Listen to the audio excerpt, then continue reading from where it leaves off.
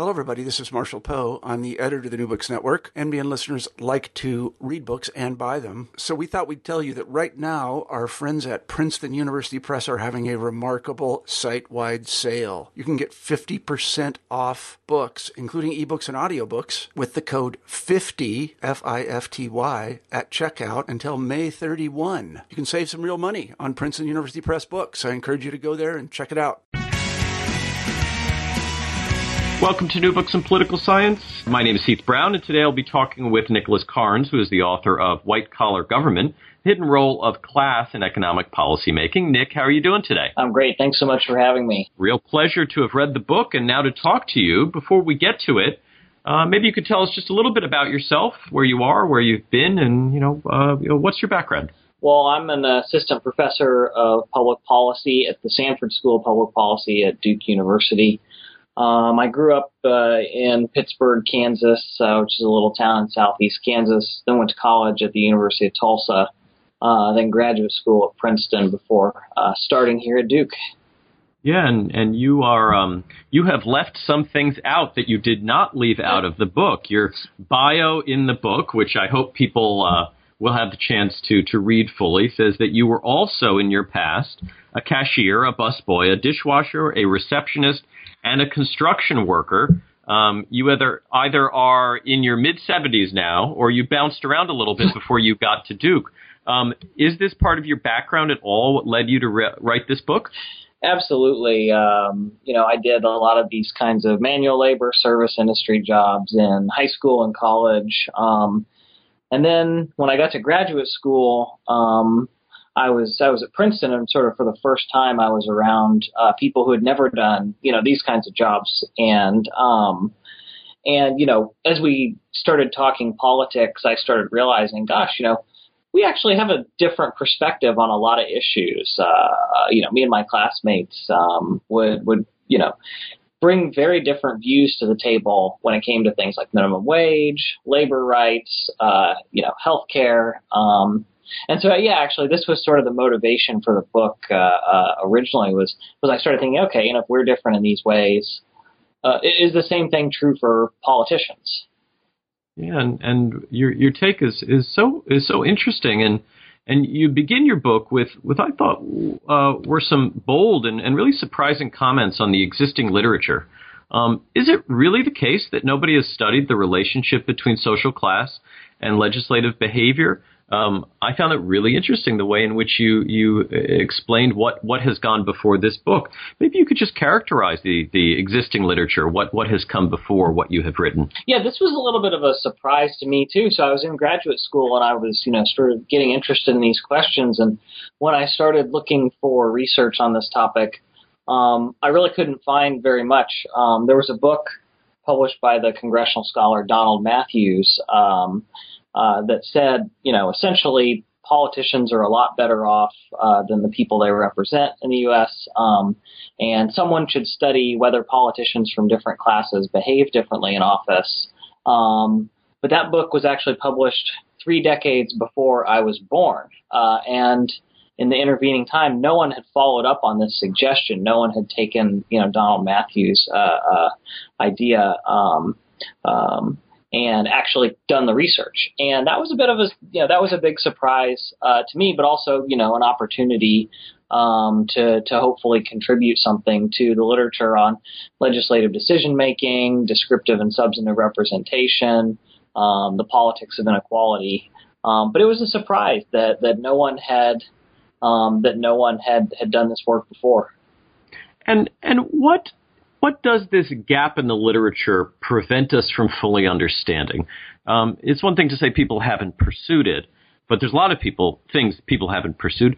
What has this gap prevented us from knowing? What motivates this? Well, so, as I started looking at the sort of descriptive makeup of our political institutions, what I was finding is that in almost every level and branch of government in the U.S., politicians are a lot better off than the people they represent.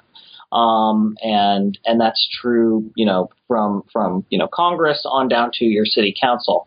And it's also true over time. If you look at Congress in 1901, working class people are virtually absent.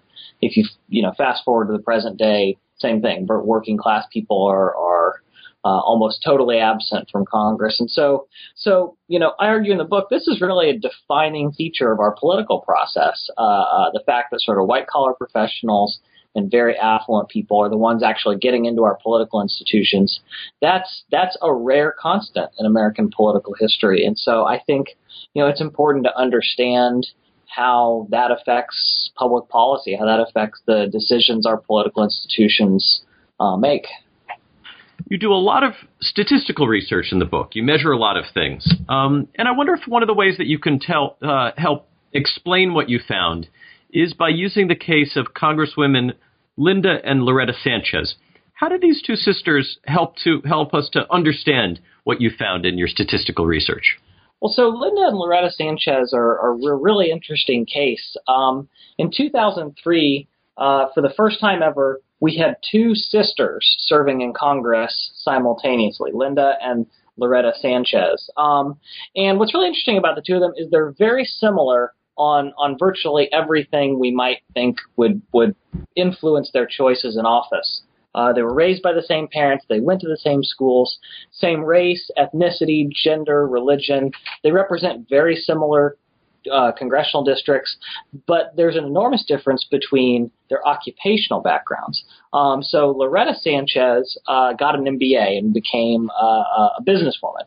And Linda Sanchez did working class jobs and then worked for the AFL-CIO, so she works for a labor union. And even though these two sisters are very similar in sort of virtually every way we could care about, they really look different on economic issues. Loretta Sanchez is a little more conservative, a little more pro-business. Linda Sanchez, the union organizer, is a little more pro-worker, a little more liberal. And sort of those two give us a really clean comparison, or sort of a really an easy way to see the differences between politicians from different social classes or different occupational backgrounds. Now, throughout the book, I try to generate similar comparisons using large samples. I pull together every source of quantitative data on the occupational backgrounds of politicians in the U.S. that I can find, everything from Congress down to state legislatures and city councils. But Linda and Loretta Sanchez, sort of the differences between them are typical of the kinds of differences I see, when I look at a big sample and I do a regression model or I do a matching exercise.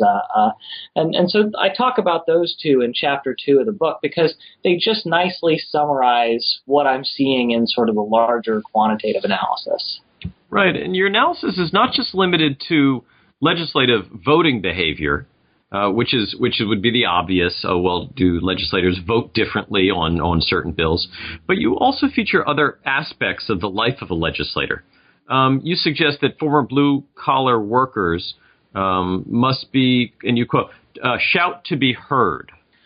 What do you mean by this? What outside of voting do we care about? And what outside of voting might we observe these differences between so-called white-collar legislators and what you describe as blue-collar legislators, those that have worked in a variety of jobs, not just come up through what is essentially the typical path? Well, so one of the things I do in the book is I compare legislators who did manual labor or service industry jobs to legislators who did, white-collar jobs and especially those who worked in the private sector. And in one chapter, I look at how the legislators vote on economic issues, and I find big differences. The fact, that a person did a blue-collar job, when they make it to Congress, they tend to vote more liberally on economic issues. But I also try to look in another chapter at the kinds of bills legislators introduce and how hard they work to pass them and how likely they are to succeed. And what I find there is that legislators from the working class, they tend to cast more progressive votes. They also tend to introduce more progressive bills. But the really striking thing about them, when we look at what they're doing sort of behind the scenes or what they're doing, in the pre-vote stages of the legislative process, is that legislators from the working class seem to be building larger coalitions or seem to be recruiting more co-sponsors or investing more energy in passing their economic reforms than legislators who from white-collar backgrounds, who build smaller coalitions when they introduce economic policies. So what I basically say is, legislators from the working class seem to be investing more effort in passing economic legislation. But the really interesting thing is that although they're investing more effort, they're not passing more economic legislation. So a legislator from the working class is introducing more progressive bills, but has to work twice as hard to pass the same number of economic bills as a legislator from a white-collar background. So that's why I say in the book, legislators from the working class essentially have to shout to be heard.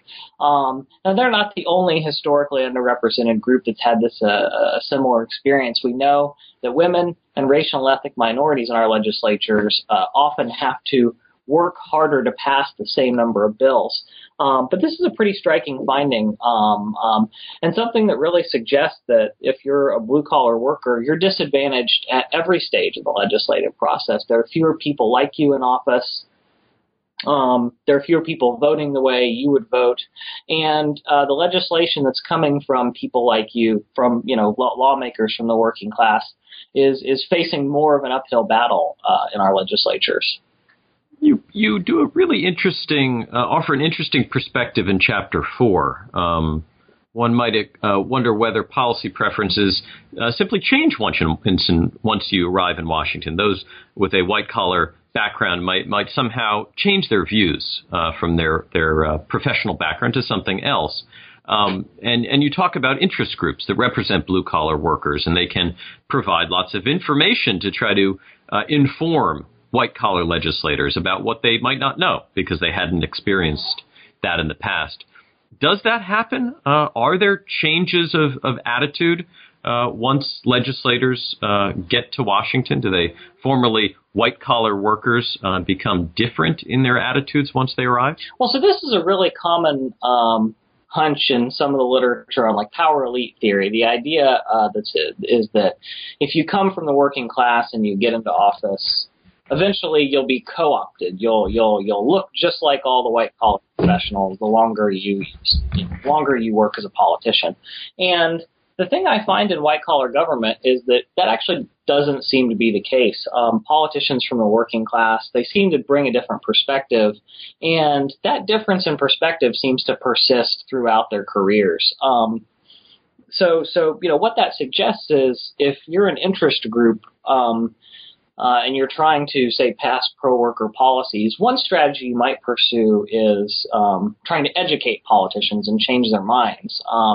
But what really, another strategy you might pursue, sort of based on what I'm finding, is you might try to get politicians in office who already share your perspective on economic issues. So if you're a pro-worker group, you might just try to get working-class legislators in the first place, because it does seem like they bring a different perspective that's more in line with what pro-worker groups want, and it persists for decades. This is, these findings I think are so interesting, and I think the way you put them together is really interesting.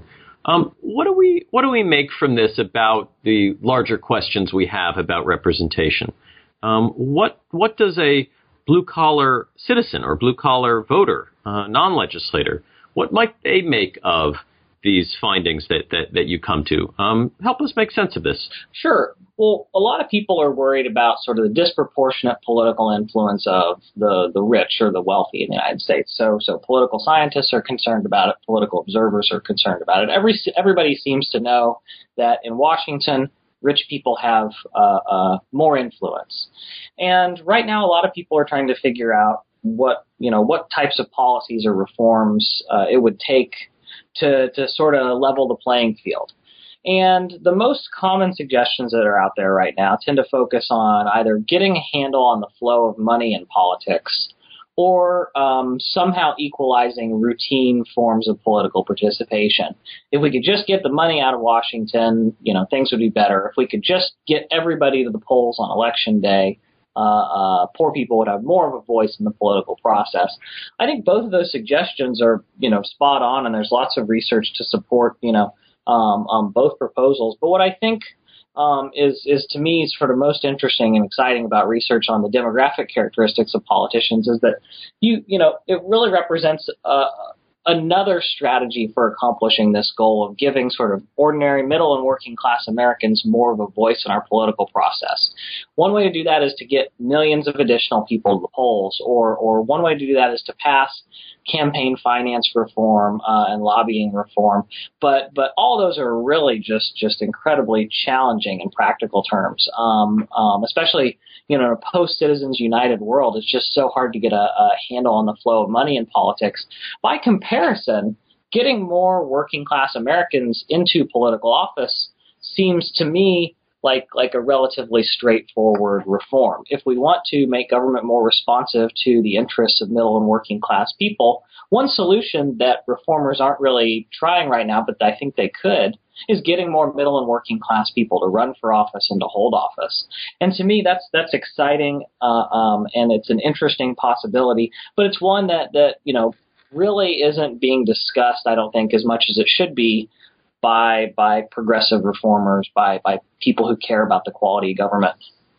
Yeah, well, we're about 10 months out from the 2014 congressional election, so there's still time for someone who has an interest in running to put themselves in a position to do it. I think the book is really very interesting. What do we have next from you? The book is out. What's next on your desk? Is there another project on this topic, or are you going to be branching out into something else? Tell us about what can we look forward to from you? Well, so White Collar Government really says it matters that there are so few working class Americans getting into political office. That has serious consequences for economic policy, for who wins and who loses in the U.S. I think the one obvious follow-up question is, if it's so important that working class people almost never get into office, why do working class people almost never get into office? And so one of the major research projects I'm starting right now is trying to investigate the factors that are keeping middle and working class Americans from running for and winning elected offices in the United States. Now, that's a really challenging question to answer, and so I've been fielding surveys the last few years. In 2012, I ran a survey of every state legislative candidate in the country with a few co-PIs, Melody Crowdermeyer, Chris Scobron, and David Brockman. And we asked every state legislative candidate in the country lots of questions based on our different research interests. And I was interested in, what classes they came from and what made it easy and hard to run. We're also surveying, we just finished a national survey of the chairs of every county-level political party in the country. So we're asking gatekeepers their attitudes about working class candidates and whether they recruit or support or discourage people from the working class who are interested in running for office. And I'm also doing some national sort of opinion surveys. And I think long term, I'd really like to get into doing some work actually implementing programs that would identify and recruit and train working class candidates and studying their effects. And I think long term that combination of sort of different types of evidence will help me get a handle on this question of what's really keeping working class people out of office. Yeah, I look forward to that in part because I enjoyed the book so much. Nick's book, White Collar Government, The Hidden Role of Class in Economic Policymaking. Not only is it very interesting as a very clever cover to the book. The book was published in 2013 by University of Chicago Press. Nick, thank you very much for your time today. Thanks so much for having me, Heath.